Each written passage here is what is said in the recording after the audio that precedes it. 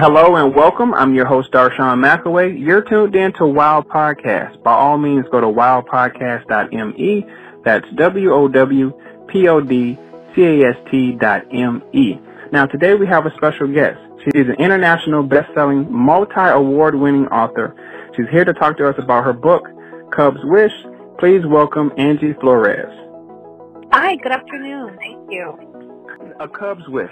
What is it about?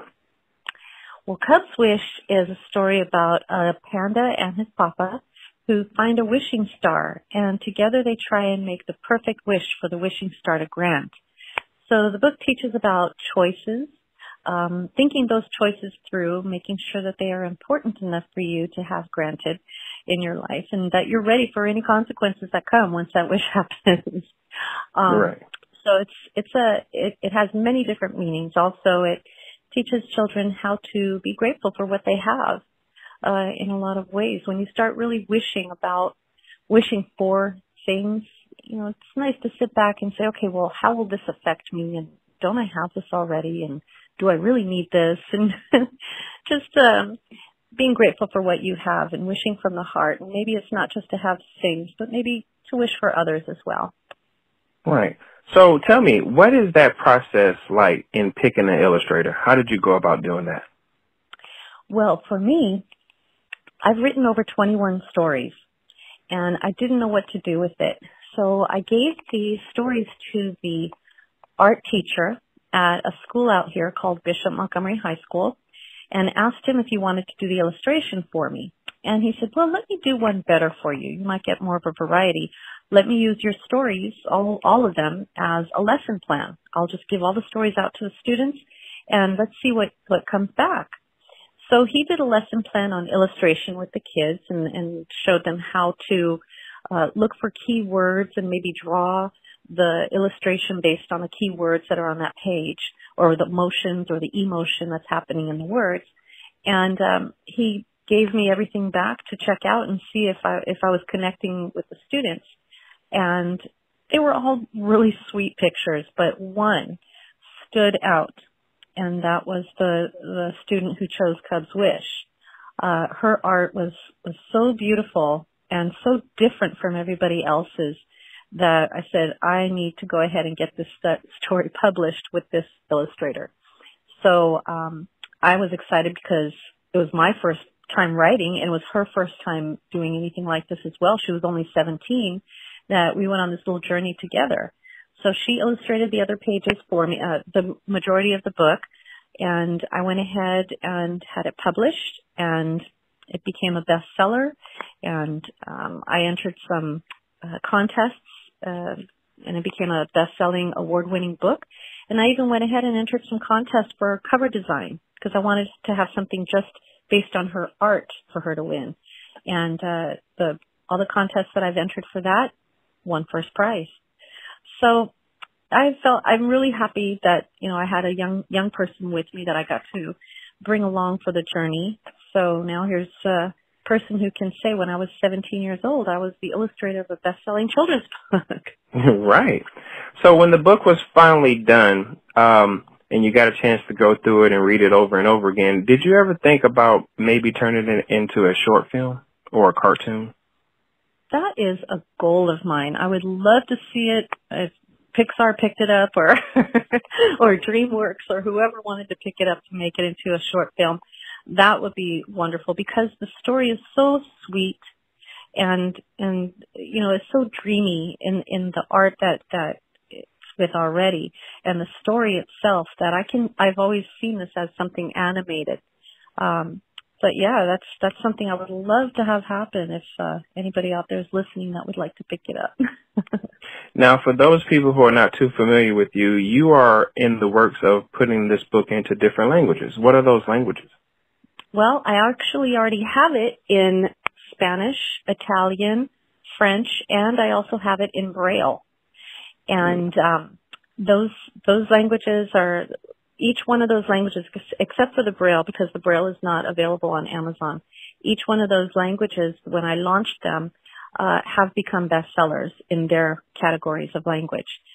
So, and I brought people with me on this journey that I trusted and that I wanted to share in this journey with me. So the one who translated my Spanish version, she's a dear friend from my third grade. Her name's Jacqueline Horn. She went ahead and translated into the Spanish. She had some experience with that.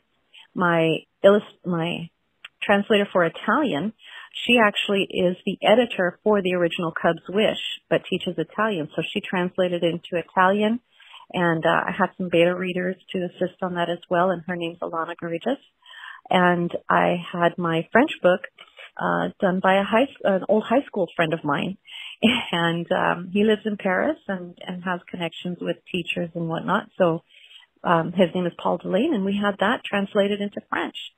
I have right now Tagalog, which is the Filipino language, and Japanese that are on the deck waiting to be printed. And I have a couple other people that are doing it in Chinese and German and Korean for me on the side. And those are going to take a little longer to get out, but I have 2 more languages with Tagalog and Japanese on deck ready to go.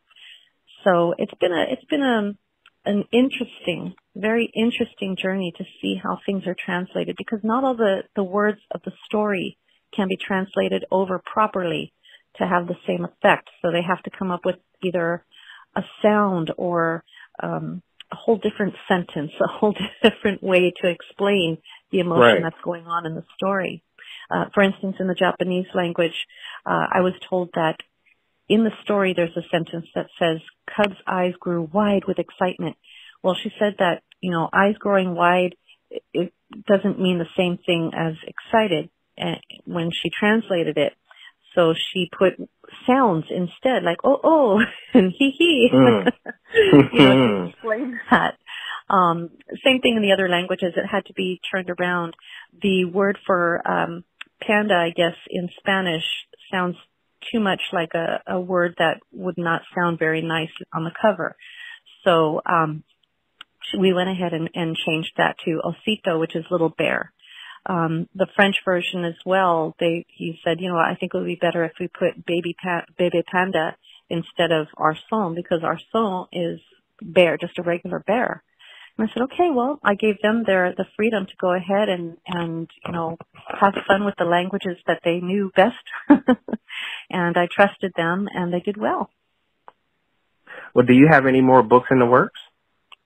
Well, I'm getting together again with my illustrator from Cub's Wish. Her name is Yadan Yuan. She's working on the second book for me right now, and it's been a long process because she is a college student now, and she got a full ride to her school, and I don't want to mess up that at all, so I am willing to wait for her. Right. But the second installation is Cub's Gift. And that story is about giving from the heart, whereas Cub's Wish was wishing from the heart. So that's hopefully will be out this year. I have illustrators that are waiting for me to be able to use them for my other stories. But, as your listeners or anybody out there knows, illustrators, I want to be able to pay them what they're, for their art. And so that's going to take a little longer, and just want to make sure everybody's going to be treated fairly and properly. And, good things come to those who wait, right? Right. That's true. And with that being said, tell us where we could purchase your book and learn more about you. Okay.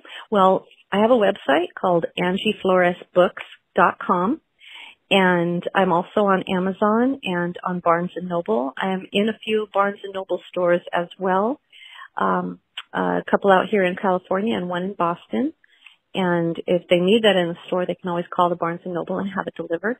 But I also have a deal that I'm doing right now. If people, based on the tragedy that happened with Kobe Bryant and his daughter and the other victims, through March 2nd to March 24th, if people were interested in buying the book, on AngieFloresBooks.com, and paying through PayPal or check or money order instead of going through Amazon or Barnes & Noble, I'm donating a portion of the proceeds to the Mamba Mambacita Fund.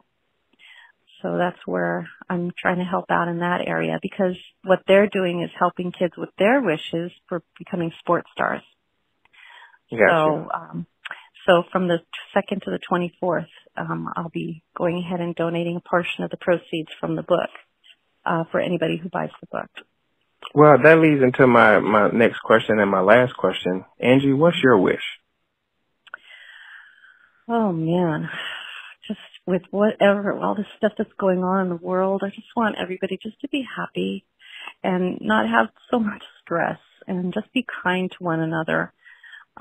And not even have to think about it. I wish everybody's kindness would just come naturally. And just that my family and my friends and all your listeners, everybody out there, just stays healthy and just have their wishes come true as well. That's what I want. Gotcha.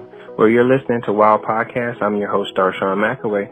We're talking to Angie Flores. She's the author of Cub's Wish. Angie, thank you so much for doing this podcast. Well, thank you so much, and may your wishes come true. Thank you. Yes, indeed.